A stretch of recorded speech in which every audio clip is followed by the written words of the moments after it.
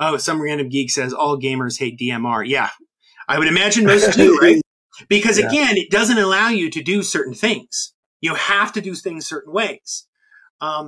Or if you don't, you break a warranty or you fuck up your device. Like there's all kinds of things that if you try to jailbreak it or you try to do something with it, you can't.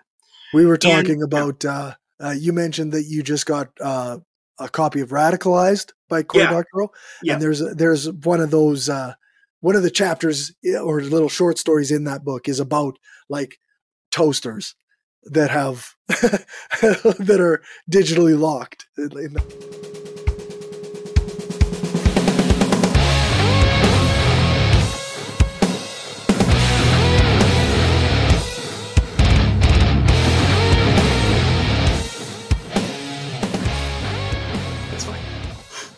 All right, we're live. Hi, and welcome to Red Reviews. This is number 38 with my friend Justin Clark. Hi, Corey. How's it going? Oh, it's going all right. How about yourself? I'm fine. Thank you. I like I'm sorry you're not feeling great, but I'm liking your voice, though. It's kind of like... it sounds different, eh? Yeah, it's like Corey after hours. Right. Just feels like unfortunately, people are getting it. It's those summer bugs, man. You know, my wife's dealing with a sinus infection right now. So part of me still thinks that this is a product of the smoke from a few days ago. Yeah. So I'm not entirely sure, but I kind of feel like it's just gotten kind of worse. Filled my lungs up, made my throat all raw. Oh, that's awful. That's awful. Yeah. You're inhaling decayed tree dust, so it's like it's not great. It's not what lungs are supposed to do. No. The alveoli will thank you once. Yeah. once the smoke is gone. The smoke has been truly horrible. I mean, I don't know how many miles I live away from you, but we're still dealing with the haze here. Right. Well, it's kind of dissipated here the last few days. We haven't had too much, so. That's good. Better. Yeah. That's good. Yeah, it's starting to get better on our end too, fortunately. It was so thick here for a few days that I could like see smoke across the street. Whoa. So it was pretty bad. That's pretty intense. Hopefully that'll all get better soon. I really hope so. Honestly, like in terms of weather, this summer has been absolute shit. Like it's been terrible. Right. Awful. You guys you've had some hot and then some rain and like. Yep.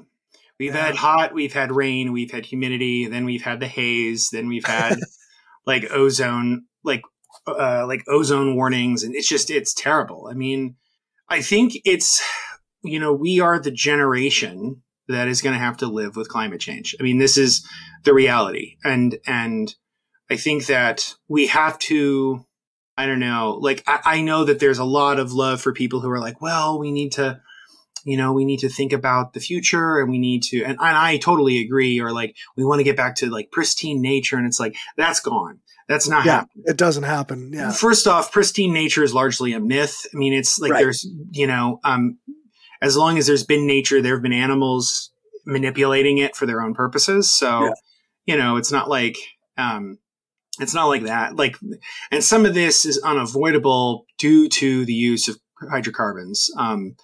But I think we're now living in the era where it's like, we're not only going to have to try to mitigate the growth of warming, but we're also going to have to mitigate the effects of it. We're going to have to start. I was thinking about that the other day, I think I mentioned this earlier this week or something, but like my love for science fiction. Some random geek has joined us. Hello. Thank you for joining us. Yes, the communist socialist propaganda transmission has begun. Yes. This is my second interview today, or my second kind of live stream today or whatever. I did an interview with Indiana Public Broadcasting today about unions. And I talked about the history of unions in Indiana and how the union movement can learn from past labor struggles in Indiana and around the country. So that was fun. It was, they don't get full, Justin, like y'all do. But you get a more tempered Justin. Right. But I would imagine, Justin with just a bit of chaser is still probably too intense from but yeah, so for Indiana public broadcasting. But yeah. Yeah. So we're definitely going to be talking about Chokepoint Capitalism tonight. Really excited about talking about it. But before we get started, I just wanted to mention we're recording this on July 20th. Today is the 3-year anniversary, 30-year anniversary of the passing of Michael Brooks, who was an incredible thinker and author and broadcaster in his own right. I think there's a very good case to be made that this show would not exist if it wasn't for Michael Brooks. Right. He was kind of the guy who pushed me to the left. I mean, I got out of the sort of rad lib shit and I left the sort of IDW nonsense and the Dave Rubin crap behind. And it was because of Michael Brooks's incredibly insightful and empathetic and searing takedowns of people like Sam Harris and Dave Rubin and Jordan Peterson. And obviously I had never really been a Jordan Peterson fan. I always thought he sucked, but Michael Brooks expanded my mind to ideas that I didn't know anything about, whether it was learning about Pan-African socialism, the history of Marxism, all of it. It was me learning from, him and Dave Griscom and Matt Leck and the Michael Brooks show was, in my opinion, the best left talk show going. I mean, I don't think anybody did it better than Michael Brooks did. No offense to you, my friend, but nobody did it better than him. And I think 3 years on, I feel like his presence his absence is so felt. I feel like we're living in an age where we don't have that kind of warm and compassionate cosmopolitan socialist voice. Right.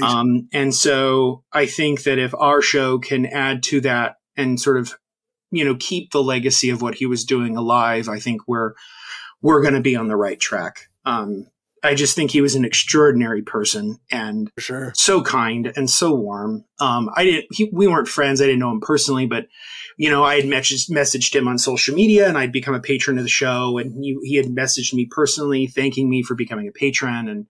And he was just an incredible human being. And it sucks. It's like, there was nothing I enjoyed more than I think it was Tuesday or Wednesday nights. I can't remember when they would record where Michael Brooks show. And it's like, oh, good. That's going to be a good night.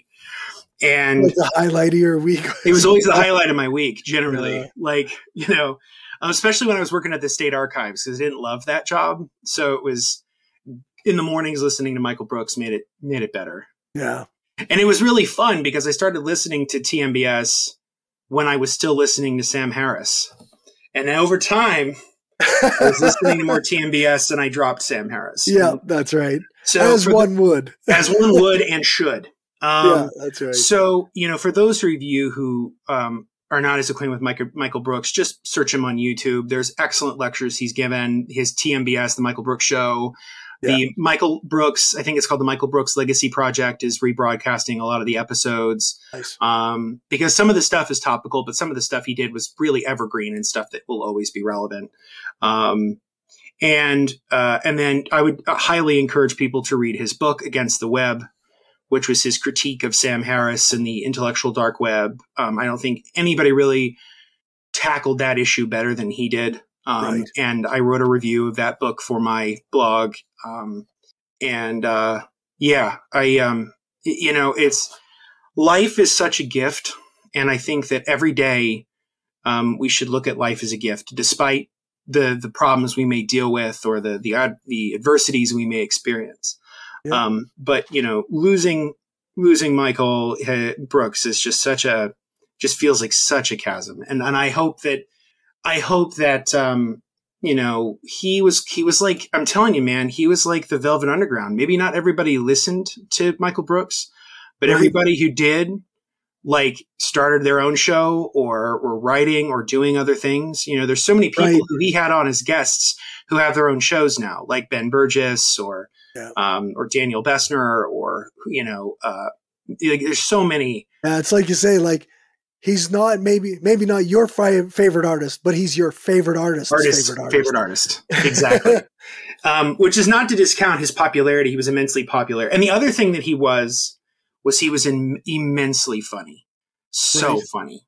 And I think, like, the left, like, I'm not good at this because I'm not the funniest person on the planet, but, like, the left needs to embrace warmth and joy and laughter, like all of those things that are really core of the human experience. We can't just be sad and angry all the time. And, like, Michael Brooks was so good at balancing when to be serious. I'm Gen X, so obviously I'm out. Sad and angry is the only thing I know how to do. So.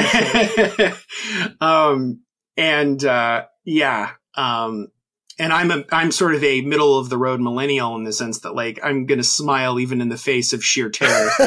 But yeah, no, I think that, he was incredible, and he was able to be so funny and so incisive and so interesting all of the time.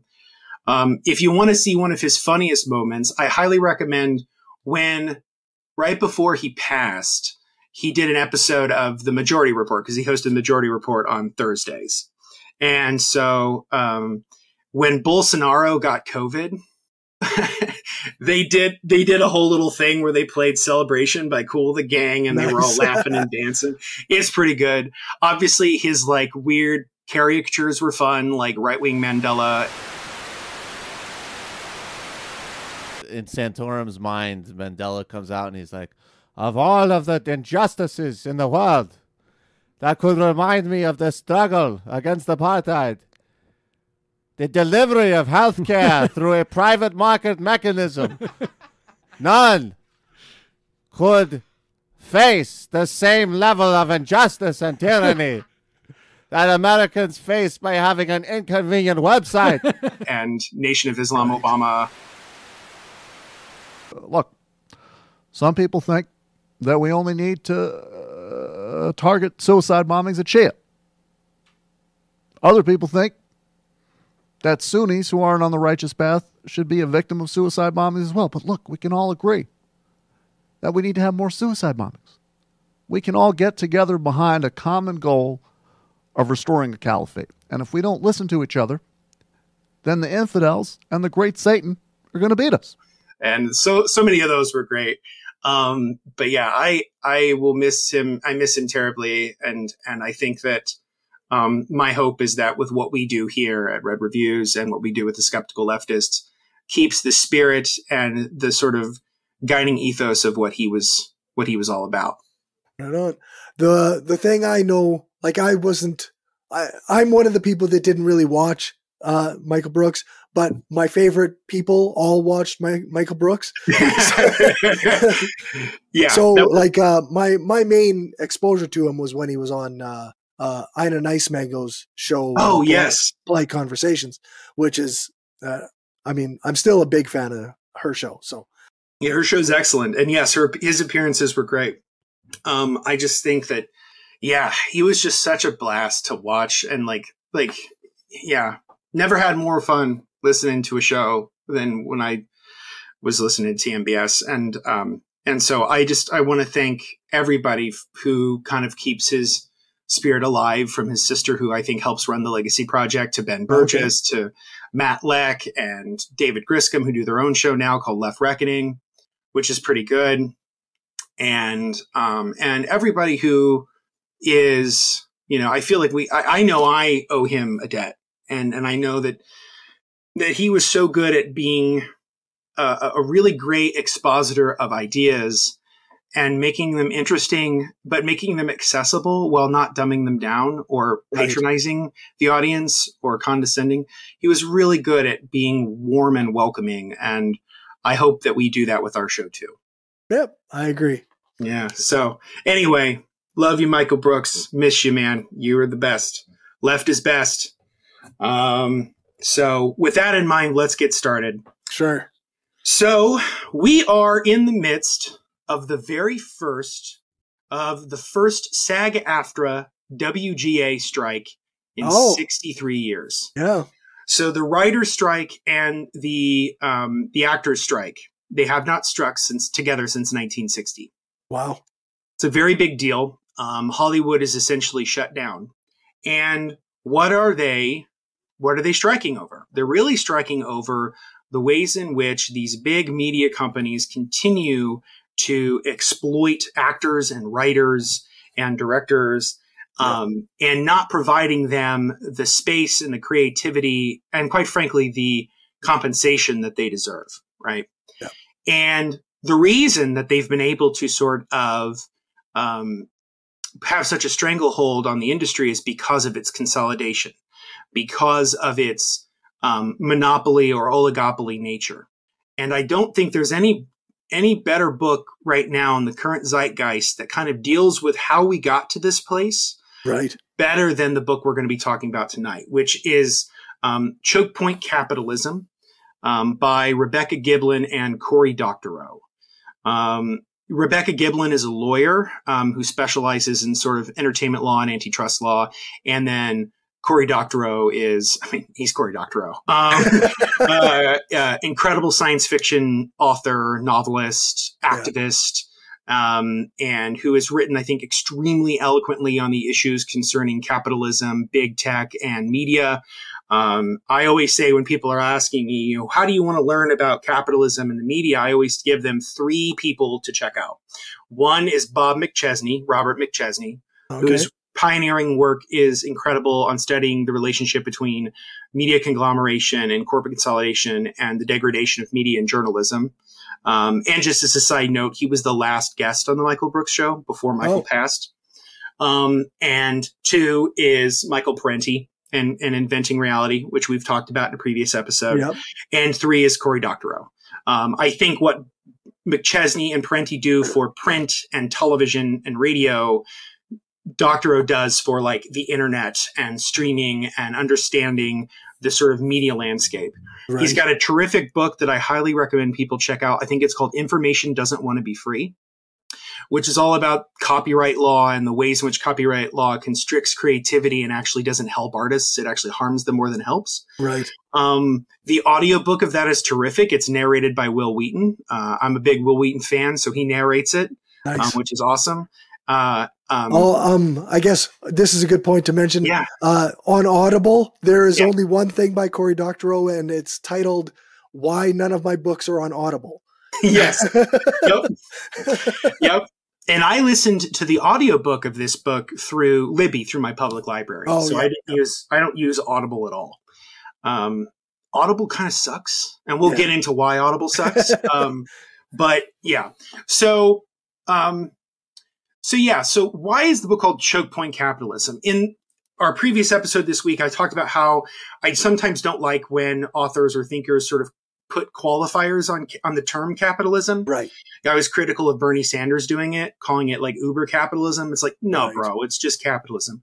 But in the case of this book, it actually serves a very specific purpose. There's a methodology behind why they're saying it this way, which is that we live in an age of extreme corporate consolidation. About 90% of what of any kind of media that you consume, print media, music, television, radio, film, is controlled by a very small handful of companies. It's like five or six. Right. The vast majority of what you watch, listen to, or read is coming from about, the same number of corporations you can count on maybe 1 or 2 hands. That's it.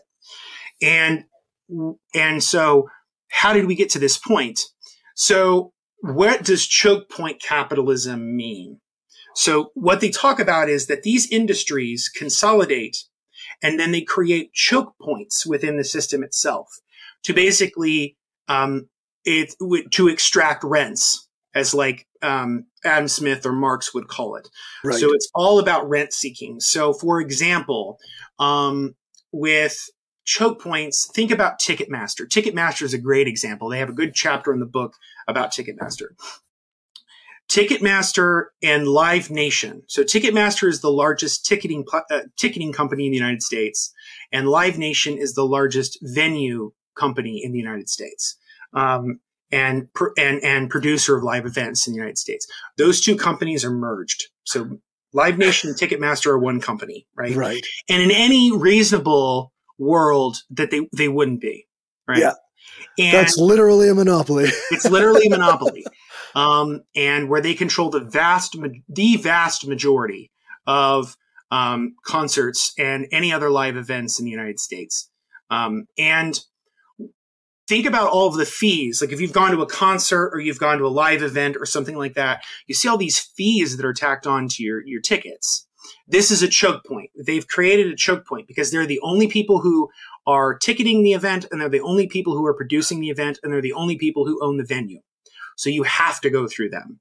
And they know that. So they use that to their advantage by building in these pressure points within the system, whether it be external fees or extracting more out of artists instead of paying them more fairly. Right. Those are the choke points.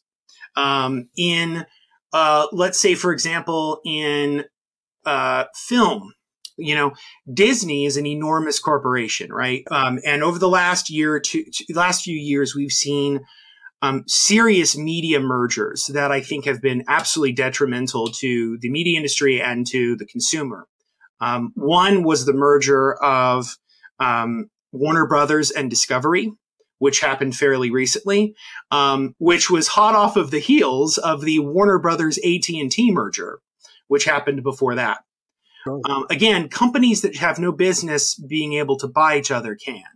Right. And same with Disney. So Disney owns Marvel. Disney owns Lucasfilm, which is Star Wars and Indiana Jones and all that stuff. Disney owns ESPN. Disney owns ABC. Disney owns Hulu. They have a majority stake in Hulu, the streaming platform. And Disney now owns 20th Century Fox or 21st Century Fox. Right. So the Disney Fox merger, which I think was finalized either last year or the year before, was a major media merger. And with all of these mergers, any movie that you go and see in the theaters, 40% of all box office in film and going and seeing films in the theater is controlled by Disney. So that's insane. So of every 10 movies that you see, 4 of them are probably going to be by Disney. Yeah. And the other 6 are probably likely going to be Sony because they own Columbia Pictures. Right. Warner Brothers, which is Warner Brothers Discovery. Universal, which is owned by Comcast. Or Paramount, right. Whose parent company is CBS Viacom, whose then parent company is a company called General Amusements. Okay. So you have all of these different companies. So and they call this vertical integration. There's vertical integration and horizontal integration. Vertical integration is when a bunch of different firms combine together to serve different points within the media ecosystem. Wow. And then horizontal integration is then the delivery system, how they provide that to consumers. So back to the Live Nation example, that was a long-winded explanation to get back to talking about Ticketmaster or Live Nation. Is with Ticketmaster, we talked about that when we talk about movies. So again, the reason why going to the movies is so expensive is because the studios are heavily consolidated. The movie theater chains are heavily consolidated. Right. The vast majority of movie theaters in the United States are either owned by AMC, Regal, or Lowe's, or one other ones. Like it's very consolidated. And so again, those are extra choke points. So they can charge you fees. So for example, my wife and I are going to go see Oppenheimer on Sunday. Okay. And we bought the tickets online and they charged us a convenience fee. Even though it costs them less for me to do it through the website than it is for me to do it with a person, I'm paying for the privilege of doing it through a website. Again, it used to be like they wanted you to do it online so they would give you a discount online. But now it's like, now it's too convenient for you. We got to charge privilege. You're paying for the convenience of it. So these are choke points for consumers, but there's also choke points for producers because for us as a consumer, we deal with monopolies or oligopolies, which is industries that are either controlled by one company or industries that are only controlled by a handful of companies. But on the other end of it, if you're somebody interested in selling content, you have to deal with the fact that these companies are monopsonies. Okay. So that's a very different term. So monopolies is when you have either one company or a handful of companies selling things. And then monopsonies is when you either have one company or a handful of companies buying things. Interesting. So, for example, with Amazon is a good example of this, and Amazon plays a huge role in the book. With Amazon, Amazon started as a book company, like as a book retail company. That was its goal, and their goal was basically to buy books, sell them as close to cost as possible, kill a lot of the competition, and then once the competition was killed, jack the prices back up. Of course. Which is objectively what they did. And the goal is to create what they call moats. So it's creating an industry where you push out and force out so many people, both on the selling end of it and on the buying end of it, that you essentially have a fortified position within the economy. Right. Now you can't be moved. You can't be moved. You're stuck. You're permanent. You can't, and Amazon pretty much has that moat, and it's been in that position for years. Most people don't realize that Amazon didn't really generate a profit for many, many years. Yeah. Its goal was growth. So a good example of how they became a monopsony was there was a website called diapers.com.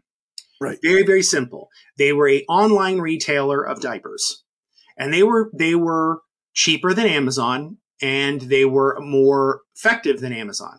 What Amazon did was, in order to compete with them, they basically decided to sell diapers to the exact same products that diapers.com was selling, but at a loss. Either at cost or at a loss. Yeah.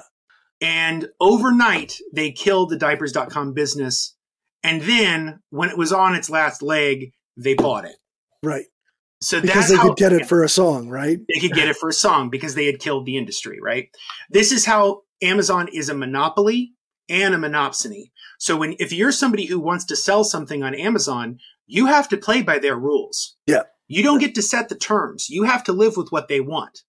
A good example of this is there's a small independent publishing company called Melville House. Okay. And Melville House wanted Amazon was instituting a new sort of fee system where you had to kick back so much to Amazon for every book you sold. Okay. And Melville House was like, well, we can't make that work. Our business model will not allow for this. Right. If you want these such exorbitant fees, we can't reasonably be in business with this. But they also can't reasonably be without Amazon's business. Right. Because Amazon accounted for about 10% of its overall revenue. 10 to 20%. So if they killed Amazon, if they killed off their connection to Amazon, they killed off their connection. They killed off the company. Right. That's a big revenue stream to lose. And so when you only have a few sellers in the market or a few buyers in the market that you can sell to, you don't have that much choice in how your products end up getting to consumers. You have to live on their terms. And Audible is the same way. Audible was a company. That's the other thing about Silicon Valley that's really important is that most Silicon Valley companies, the big ones like Google, Apple, Facebook, Meta, whatever. Fuck you, Zuck. Fuck you, Zuck. Yeah. Although this year's weird. It's got me rooting for Zuck. That's just because Elon Musk is such a piece of shit. Elon Musk so much. He's such a scumbag.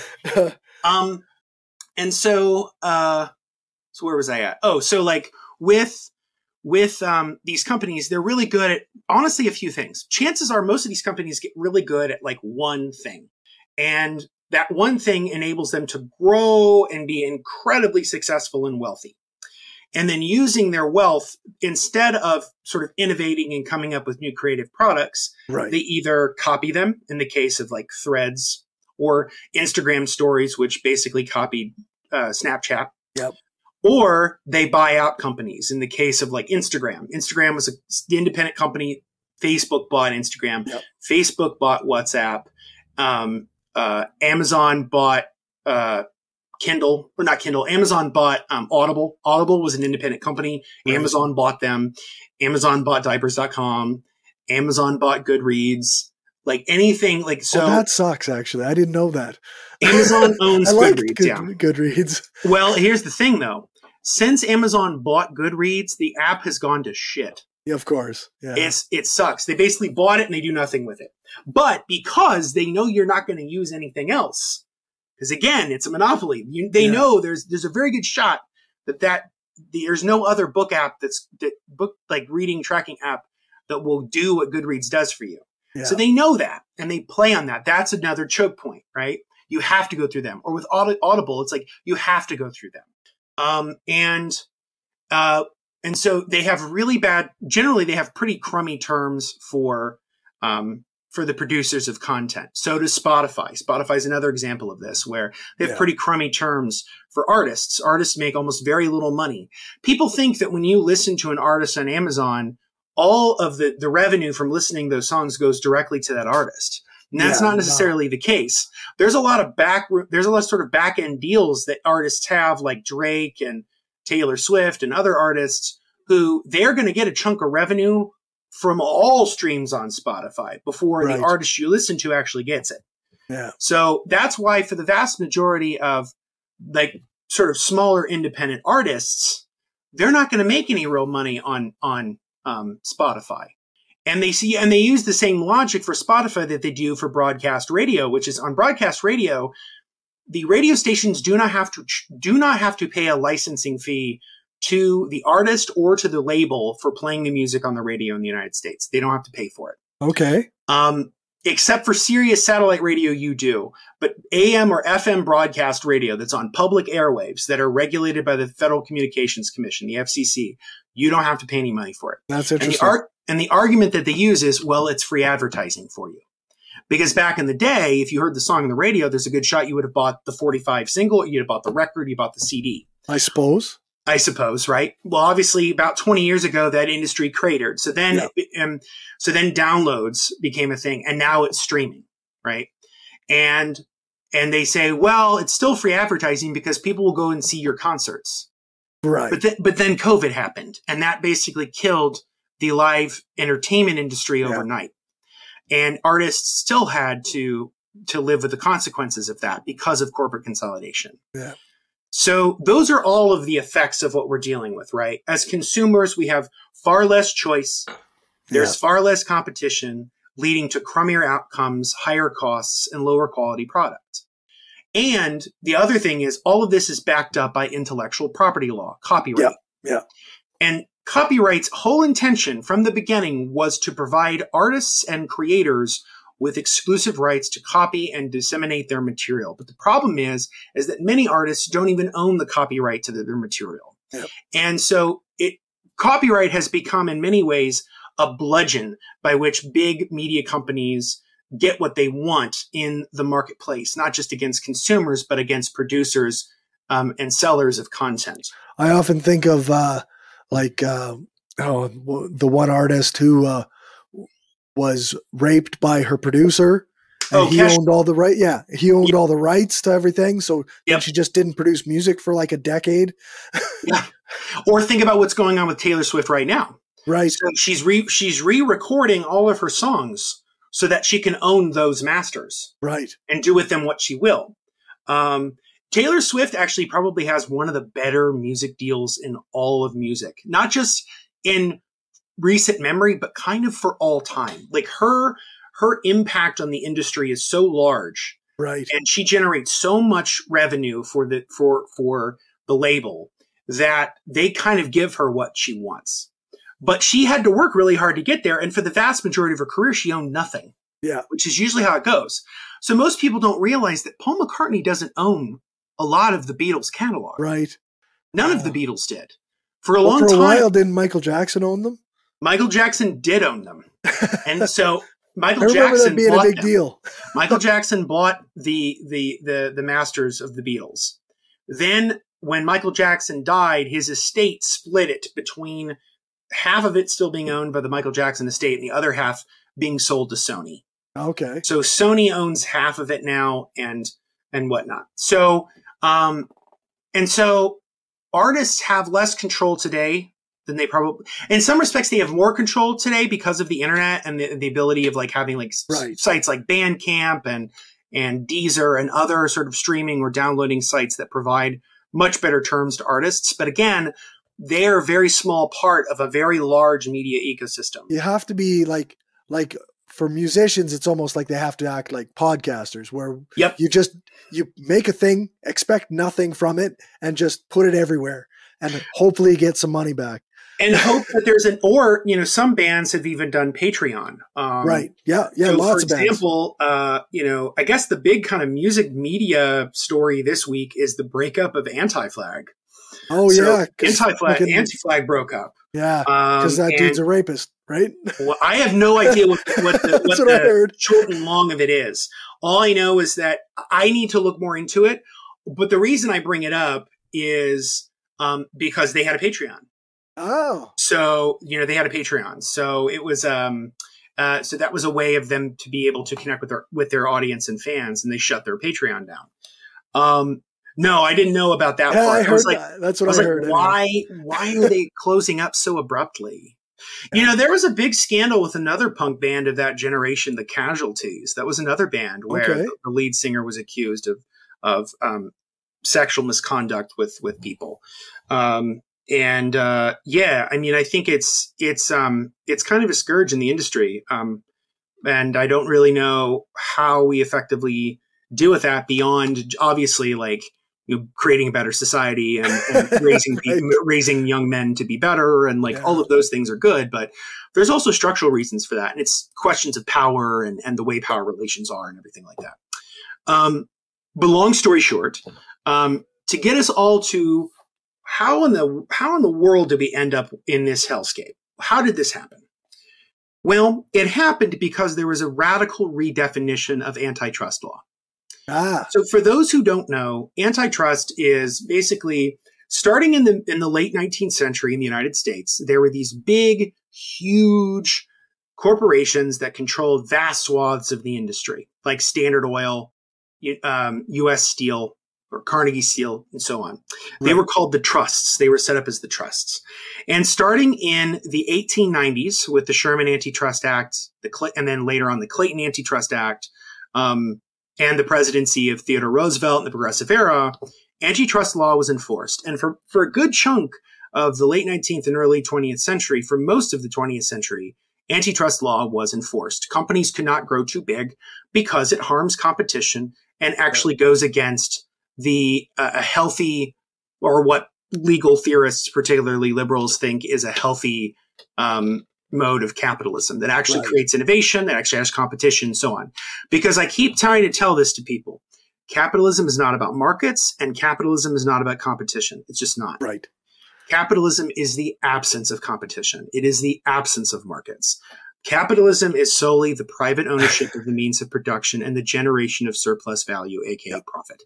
That is capitalism. Yeah, unless you specifically make rules against it happening, it will always funnel up to the top. It always funnel up. Yep. And it not only does it always funnel up, it also concentrates. It concentrates as it funnels up. Yep. It's the cartelization, which capitalism, some random geek says, capitalism is about power. Absolutely. It's about power, but specifically, it's about power, but how power is manifested through a specific means of production. That's the Marxist theoretical framework I'm working with here. Right. But to broaden it out, it is about power, right?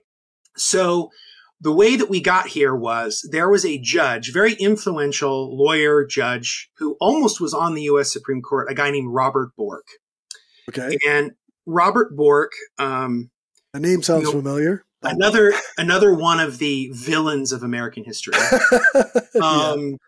Robert Bork was had basically started to radically reconceptualize antitrust law, and so that sort of developed into the Bork rule or the Bork standard, where so long as corporate consolidation did not harm consumers, right, it was okay. Yeah, that's the standard that the Canadian government seems to use. Yep. And that's the Bork rule. That all comes from Robert Bork. It's and probably obviously other people, but he's going to be the avatar for this. If Chokepoint capitalism was kind of created by Robert Bork, shareholder capitalism, where the only thing people care about are the shareholders and nobody else, was pretty much created by Milton Friedman. Right. So, these two men have had an immense harm on our society. No shit. And just look up Milton Friedman Chile, and you'll know exactly what I'm talking about. Yep. But that's a whole other discussion. Or read The Shock Doctrine by Read Naomi The Shock Klein. Doctrine. Yeah. If you want to know any more about how awful and horrible Milton Friedman is, check out The Shock Doctrine. So the Bork rule, or the Bork standard, has become, Milton. Some random geek says, Milton Friedman, the war criminal. Absolutely. War criminal, supreme sociopath. Yeah. Absolutely a sociopath. So, so the Bork rule became pretty standard. And so for much, starting really in the 1970s, but very much going into the 80s and 90s, obviously with the age of neoliberalism, antitrust law just generally wasn't enforced. Not really. The only two major antitrust cases that have happened within the last 30, 40 years was the breakup of AT&T, or Ma Bell, which happened in the 1980s, and Microsoft in the late 90s, early 2000s. And basically for its monopoly on web browsers, which is, Bill Gates being on television every night in depositions looking like a complete fucking asshole. Right. Which is why he spent the last 20 something years trying not to look like an asshole. So that's really the problem, is that we have a very pro-corporate interpretation of antitrust law. But as Giblin and Dr. O note, that is starting to change. Okay. There are some people who are now at the U.S. Justice Department and the SEC, Security Exchange Commission, but specifically the Antitrust Department of the Division of the Justice Department, and they're called the New Brandeisians. Okay. And they're a whole group of people who are working to actively try to force the system into enforcing antitrust, like seriously enforcing antitrust. And unfortunately, I think that unfortunately, their successes have not been as large as I would have wanted. For example, as you may have heard recently in the news, there's likely going to be a merger between Microsoft and Blizzard Activision, Right. the big game developer. In any normal understanding of antitrust, this would never, ever happen.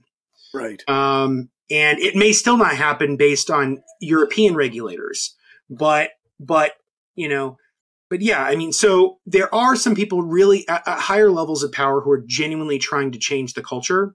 And the reason they're called the New Brandeisians is they're named after Louis Brandeis, the former Supreme Court justice, who was a stern proponent of antitrust and often ruled in antitrust favor when a Supreme Court justice.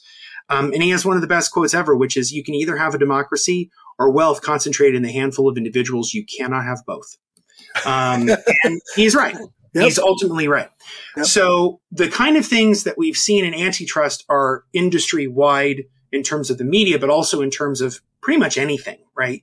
The defense industry is a handful of companies. The oil industry is a handful of companies. The food industry is a handful of companies. Like, it's all these mega corporations that have an incredible amount of influence and power over the economy and over American or global society and global politics. And so first off, we do genuinely need better antitrust enforcement. I think, and how do we get there? I mean, what's our future? What are the solutions? Giblin and Dr. O lay out a lot of them. So one of them is break them up. So back in the days, when Teddy Roosevelt was the trust buster, or breaking up AT&T or Ma Bell in the 1970s and 80s, that's what we need to do with Amazon. Amazon needs to be broken up. Amazon Web Services needs to be its own company. Audible needs to be its own company. Goodreads needs to be its own company. Abe Books, which is also owned by Amazon, needs to be its own company. Yeah. With Facebook needs to be its own company. Or the metaverse needs to be its own company. Instagram needs to be its own company. Break them up. Yeah. Same with Google. Break up, because the global, Apple is the same way, because they own a tremendous amount. Right. Break these companies up, because it's going to be one of the only ways. But as we on the left know, who are more radical than sort of progressive liberals, antitrust is not enough. No, you have to go farther. And the way that you go farther is by a radical reshifting of basic premises on how we structure the economy. One of them that I think is really interesting in the book is something called radical interoperability. Okay. It's a really interesting term. So basically what it means is if you have an iPhone like I do, you can only download apps through the App Store. You can't get them anywhere else, right? It only has a certain type of charger. It only has a certain type of device that I can use for certain things. Radical interoperability is the idea that I should be able to download the Google Play Store on my iPhone. Right. I should be able to use any cord I want. I should be able to use any device I want. I should be able to go into my device and change what I want, to repair what I want. And I did that with my my Amazon tablet. I had to do like some kind of, I don't know what the hell. I downloaded a thing that said it could use Google devices now. It could act as an Android. And because basically there's all these things are digital locks. Right. This is a term that Dr. O uses a lot, digital locks. What's it called? DRM, which is digital rights management. DRM is basically where you can't copy a book, where you can't copy a song, where you can't transfer it to a different device. Radical interoperability, it gives consumers more choice over how they use their devices, and gives them more ownership because, and the way that we get radical interoperability is through right to repair laws. Right. So a lot of times there are things as varied as iPhones or even John Deere farm equipment. Some random geek says all gamers hate DMR. Yeah, I would imagine most do, right?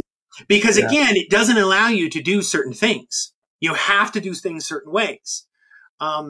Or if you don't, you break a warranty or you fuck up your device. Like there's all kinds of things that if you try to jailbreak it or you try to do something with it, you can't. We were talking about, you mentioned that you just got a copy of Radicalized by Cory Doctorow. Yeah. And there's one of those, one of the chapters or little short stories in that book is about like toasters that have that are digitally locked in that way. Yep. It's a brilliant little short story. And there are ways in which companies are now doing things with digital locks that I think are really pernicious. So for example, BMW, this is a couple years ago, we're going to start instituting a program where if you had heated seats in your car, you had to pay a monthly fee to have heated seats in your car. And if you didn't pay your monthly subscription, the seats wouldn't heat up. Yeah, like go fuck yourself. First off, go fuck. Second off, this is the very definition of rent seeking. This is it's creating a choke point in the system in order to extract rent from somebody, even though they've already bought the fucking car. I mean, I want to play 1994 Doom on my John Deere tractor. Exactly. Fuck yeah, that's right. That's radical interoperability. Fuck yeah. Yeah, that's it, right? And so I've always had this idea of, because I'm a huge, New Deal nerd. I love learning about the New Deal and FDR and that whole era, and sort of organizations like the Works Progress Administration and the Agricultural Adjustment Association and the National Recovery Association, all these different alphabet soup of agencies that were doing all these things around the country, whether it was putting on plays or recording former slave testimonies or doing paintings in post offices or building post offices or building libraries, like the Indiana State Library is a WPA building where I work. Right. It's a WPA building built in the 1930s. I have this idea in my head, like if I was king for a day, I would do this, where we would set up what I call the Federal Bureau of Repairs and Replacements. It's a division where, let's say that your toaster craps out and you don't want to go and buy a new one. Someone will come to your house and they will fix your toaster for free. There you go. It's part of being a citizen that you pay your taxes and your taxes go towards paying somebody to come into your home and fix your stuff. Yep. Or if you need to replace it, you can go to a federal bureau like repository and either get something for free or near free instead of having to go into other places. Trade in your old one that sucks. Your old stuff and get something new. Or sell off for parts, kind of like how you go to a used bookstore and you sell books back and you get credit. You can do the same thing with toasters. You can do the same thing with electronics. Think of all the things that go into electronics that once you throw a phone away, there's a lot of really good stuff in it. There's gold, there's cadmium, there's There's lithium, there's platinum, there's gold, there's all these different things. I think I said gold twice, but like there's all these different things that could be used in other devices, right? Sure. And could be reconfigured. But capitalism doesn't allow for that because it doesn't generate profits, right?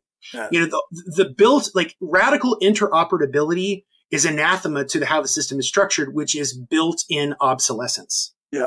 They want you to have to go get the new phone. They want you to do that. And there's all kinds of things that they do.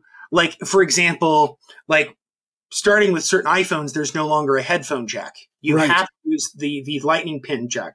And then eventually they're going to do away with the lightning pin jack altogether and replace it with a USB-C port because the European agencies told Apple, you have to put USB-C ports on your phones. Yeah. And instead of Apple going, well, we'll just do that for Europe, they're going to do it for everybody. Yeah. Some random geek says, remember TV and VCR repair shops? Those are gone. Yes. Why repair the old TV when you can get the new plasma HD TV? Exactly. right.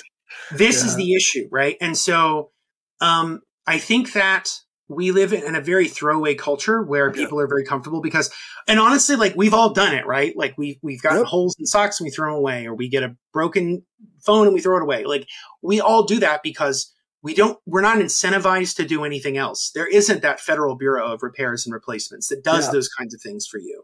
And I just think like the idea of radical interoperability is such a cool idea. And it just goes into my vision of the world, which is that why do we keep constantly producing shit we don't need and throwing stuff that we do, like clothing and food and vehicles and electronics. You could potentially, like, I don't know what the lifespan of cobalt is, but why are we mining cobalt so much when we have so many discarded phones and like we probably could limit the amount of cobalt that's being mined. Why isn't there a universal jobs program where we are training people to remove these elements from phones? Some random geek says, wait, you throw away socks with holes in them? I have Sailor Moon shoes. Yeah, I do.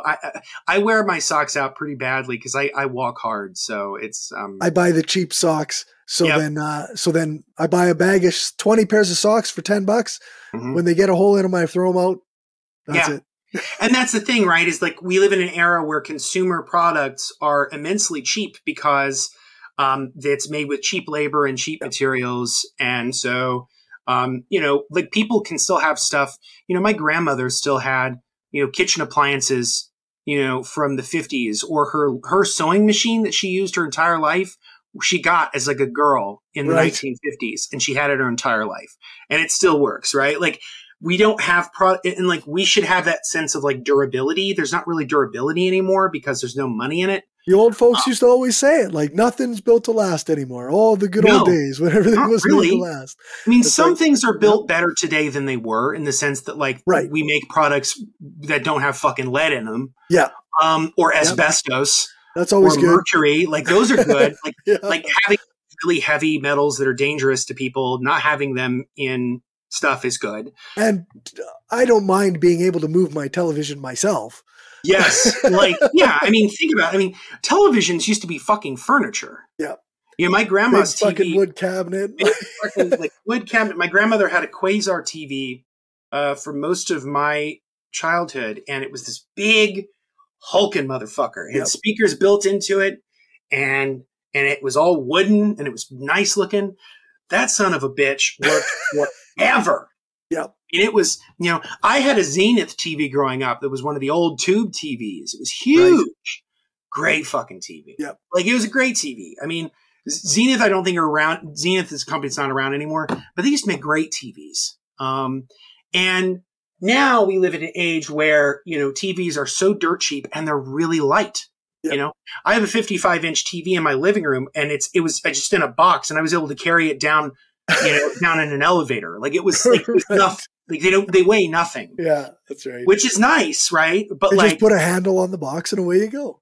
But think about it. I mean, if we lived in a culture where we were having a federal jobs guarantee, where we trained people and we created best practices to keep them safe from heavy metals and other gave them good PPE and but good jobs with good wages and good benefits, that we could put people to work repairing devices, recycling materials. Think of the benefit of climate, like the benefit to the climate of doing this kind of stuff, right? Right. I mean, this is what I'm talking about. Like, we should become a society that cherishes the value of being able to replace stuff, to be able to mix things together the way we want to, without somebody barging down our door and accusing us of violating intellectual property. Right. Because this is where like I am like radically, like I'm like big anarchist on this one. Like I think like copyright is bullshit. Yeah. Copyright is complete and utter bullshit. The whole impetus behind copyright is to give the creators protection so that they can be able to monetize their work and be able to make a living off of it. But they can't. Yeah. They don't. Copyright is now a weapon that corporations use against the artists who make the work and against the consumers who enjoy the work. So it's like, it's no longer it's not for artists, it's for rights holders, right? Mm-hmm. And the rights holders don't even necessarily have to be the artist. Yeah, no. This is why Prince, they use this example in the book. This is why Prince in the 90s, like, put the word slave on his face and like got angry with Warner and changed his name to an unpronounceable symbol. And, and the whole artist formula known as Prince stuff. And like, for sure, because he didn't have a lot of creative control over his work. Yeah. And so, so what's another solution to this, which is that universal licenses that provide universal income to artists.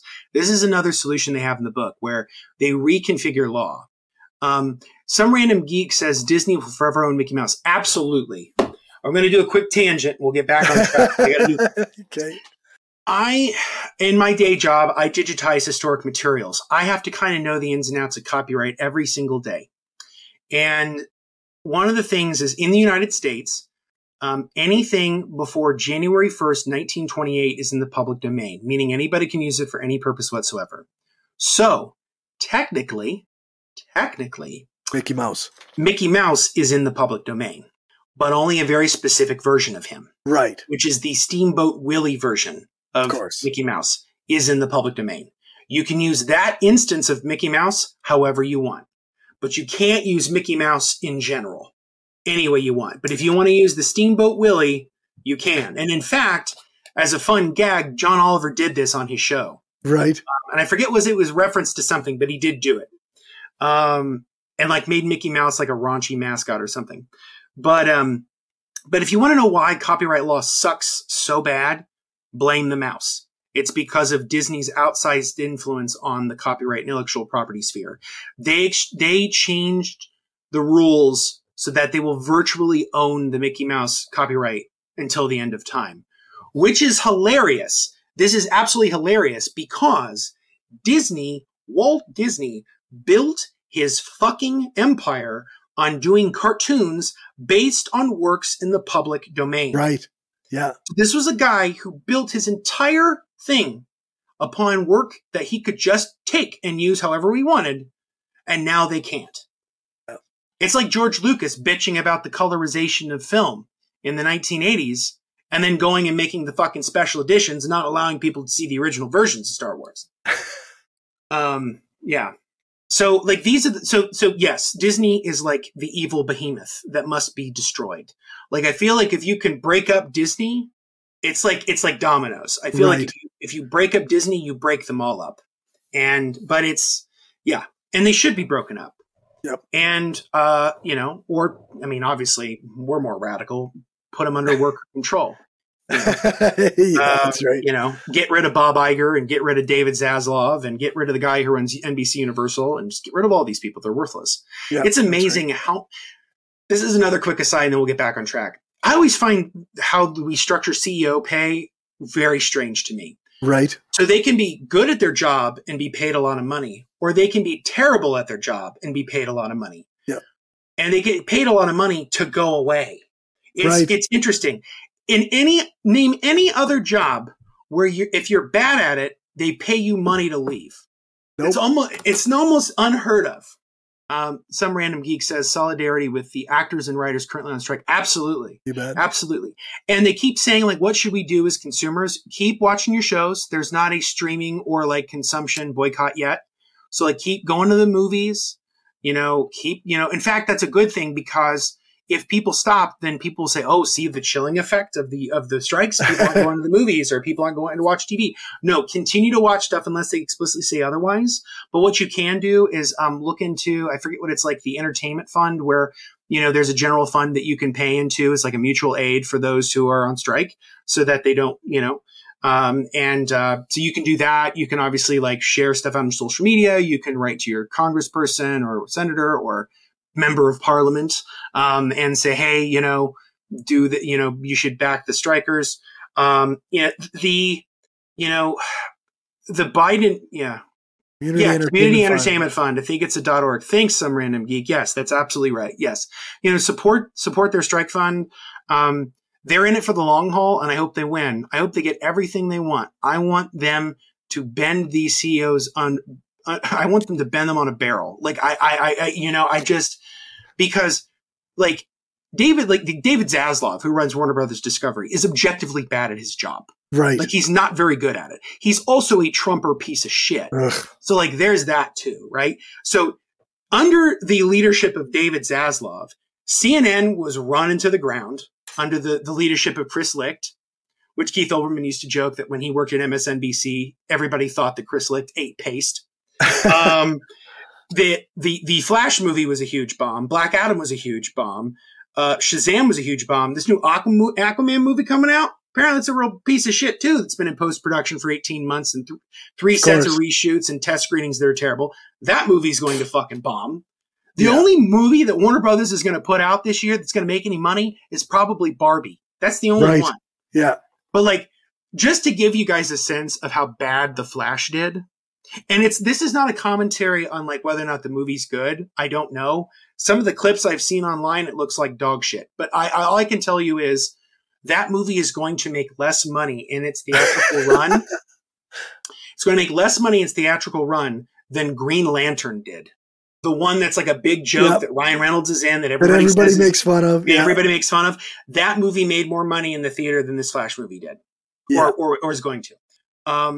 So clearly, David Zaslav is shit at his job. Like he's objectively bad at it. They were much, much better off canceling the Flash as a project and having a tax write-off. They would have been much better off doing that. And they might still do it with Aquaman. We'll see what happens. Yeah. The sunk cost fallacy. Yeah. I mean, keep blowing through the house money. I mean, it doesn't matter. Yeah. The thing that I really hope for, and again, like it all sucks, that there's no ethical consumption under capitalism. So these are with many caveats, but, if Oppenheimer and Barbie do well, it will be a signal to the studios that we're tired of comic book bullshit. We are tired of sequels. And they canceled the Batgirl movie. That's right. They did cancel the Batgirl movie. Good. Which would have been good. And chances are would have generated a profit for them, because that movie cost very little to make compared to The Flash, which I think had like $250 to $300 million put into it. Yeah. It's amazing how much this movie cost, and it looked so bad. Like, it's remarkable to me. I'm like, what? Where did the money even go? Where did the money go? It was like, I remember when I saw the Justice League in the theater, the shitty Joss Whedon massacre. And I kept thinking, I'm like, is there something wrong with the theater projector? This movie looks like shit. Why is it so bad? Why does it look so bad? And I'm like, no, it objectively looks that bad. When I saw Justice League, it looked like a porn version of Justice League. Right.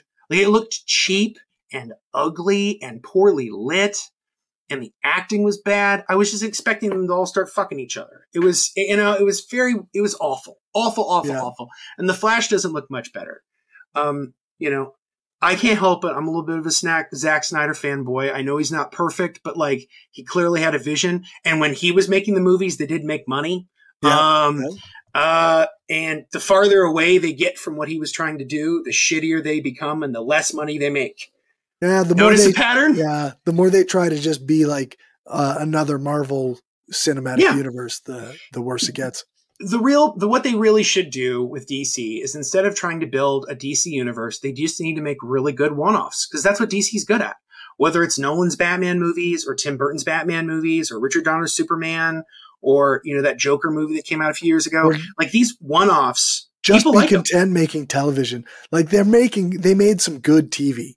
So, they made great TV. Yeah. The Arrowverse. Really, I think the DC animated universe is excellent. Yep. The Bruce Timm stuff is incredible. Like, they make really good shit there. Yeah. Marvel's kind of wheelhouse is. Like, and Marvel's kind of the opposite, where right. the movies are good, but the TV is shit. Yeah. Or at least the TV's not as good as the movies. I don't know. I haven't watched any of it. I haven't watched any Marvel stuff since Endgame because I don't care. But it's yeah. Anyway, hopefully we're not getting too off track. I think this is all relevant to say that, like, clearly corporate consolidation is bad for companies. That's right. It's bad for writers. It's bad for actors. It's bad for musicians. It's bad for writers. And it's bad for the consumer. It's bad for the consumer. And if we're going to follow the Bork rule, right. then follow it, because this is all bad for the consumer. We're getting a shittier, more expensive product that we don't like.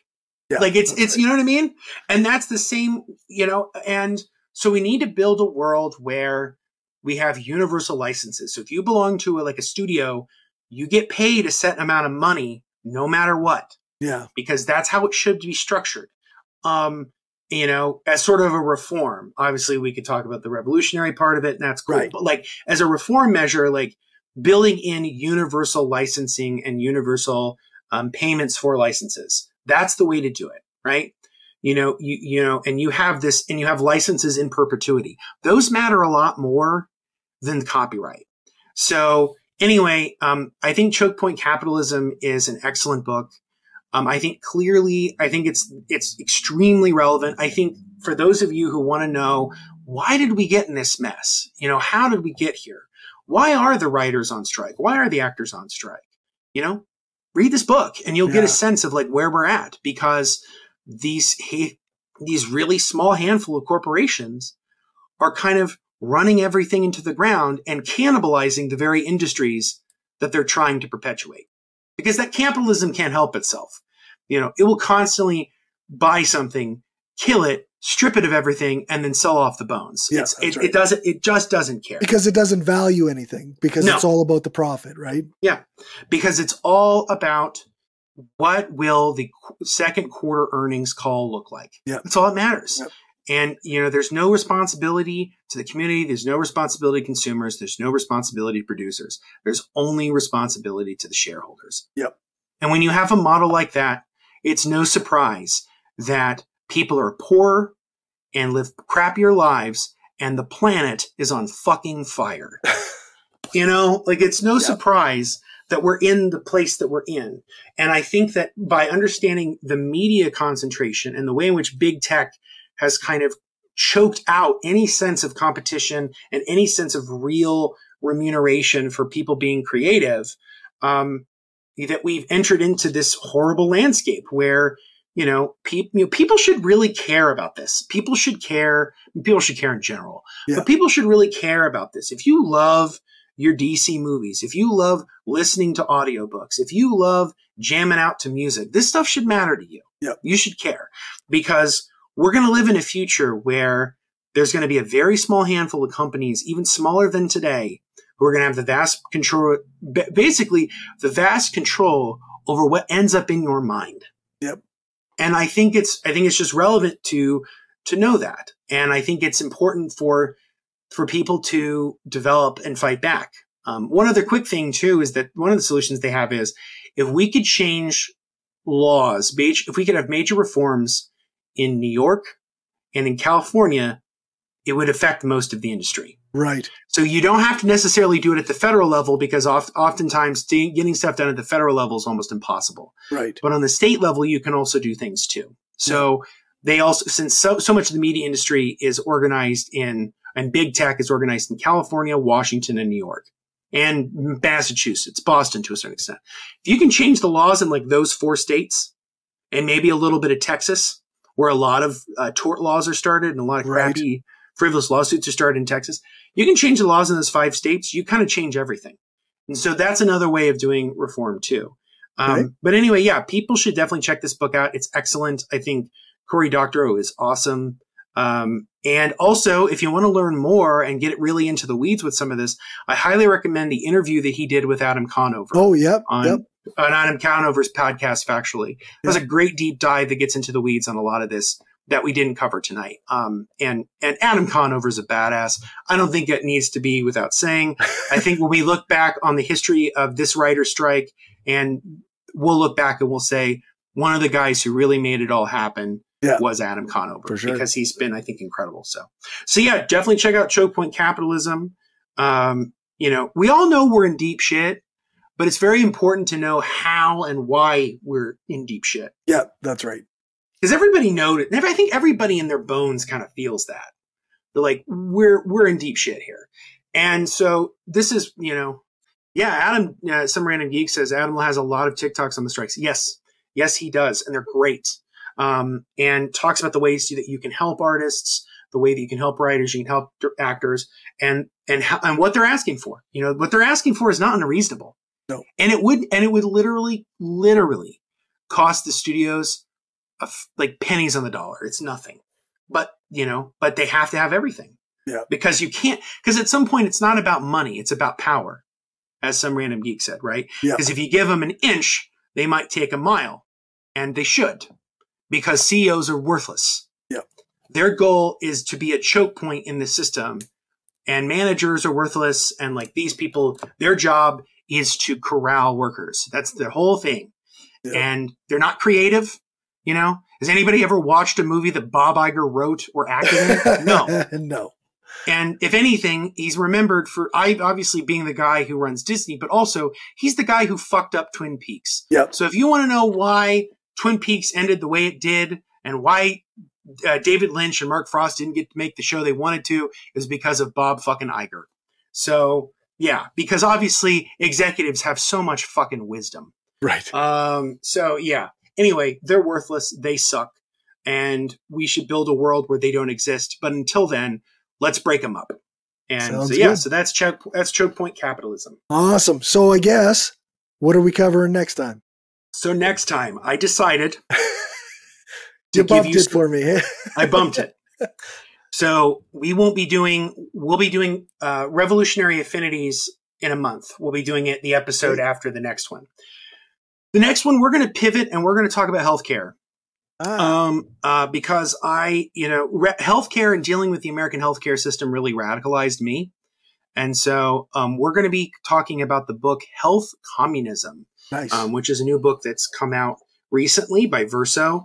And really excited about reading it and talking about the ways in which we can, like with the internet, we can decommodify it and build a better world for everyone. So health communism, I think, will be really exciting to talk about. And then the 2 weeks after that, we'll be doing Revolutionary Affinities, about Marxism and anarchism and the solidarity between the two. So I'm looking forward to that book.